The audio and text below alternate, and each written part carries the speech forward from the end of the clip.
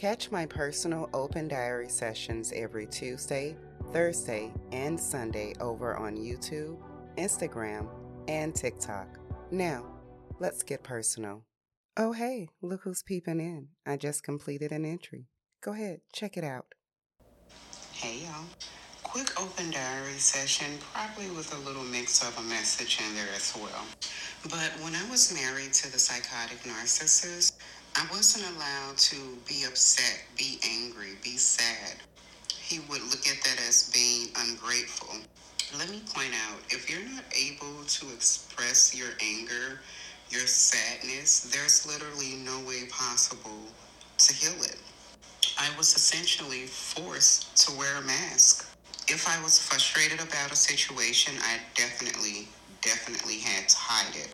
So I would essentially be going through the entire day, not expressing my emotions, dealing with his bickering. He bickered every day. He was never happy. It was never, ever in 6 years just a smooth day of happiness.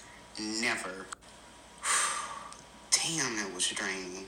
Anyway, I had to deal with all his bullshit, all his negativity without being able to share or express any of these emotions, and then had to deal with him crawling on me and kissing up to me like it was just a perfect day or something. I was literally just used for sedge. That's it. If I was frustrated about something and I let out a breath like that would be a whole nother argument. I literally had to fight to remember not to exhale so hard. So not only could I not literally release by talking about these emotions, I couldn't even make a sound. He would always say, you better keep that breath because you'll need it. Now, knowing him, that was a fucking threat. I just thought he meant just be grateful. I take that shit as a threat now. Let me say this. Our troubles, our darkness, it is a part of us. Damn, I just realized I didn't have my microphone in. I hope y'all can hear me good. But anyway, to simply tuck it away, tuck that darkness away and not tackle it, that can essentially be very dangerous. Allow this to be a reminder to embrace that darkness. It's in us all. And if we embrace it, that means we can balance it. So there's no need to hide it because we would literally have it under control. Nothing will pop us off and get us angry because we're not building up and holding anything.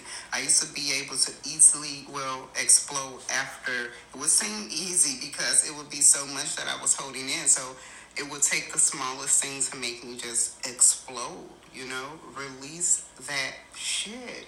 It's not healthy for you. It causes bad skin. It causes gut issues. It's not healthy. Release. Release.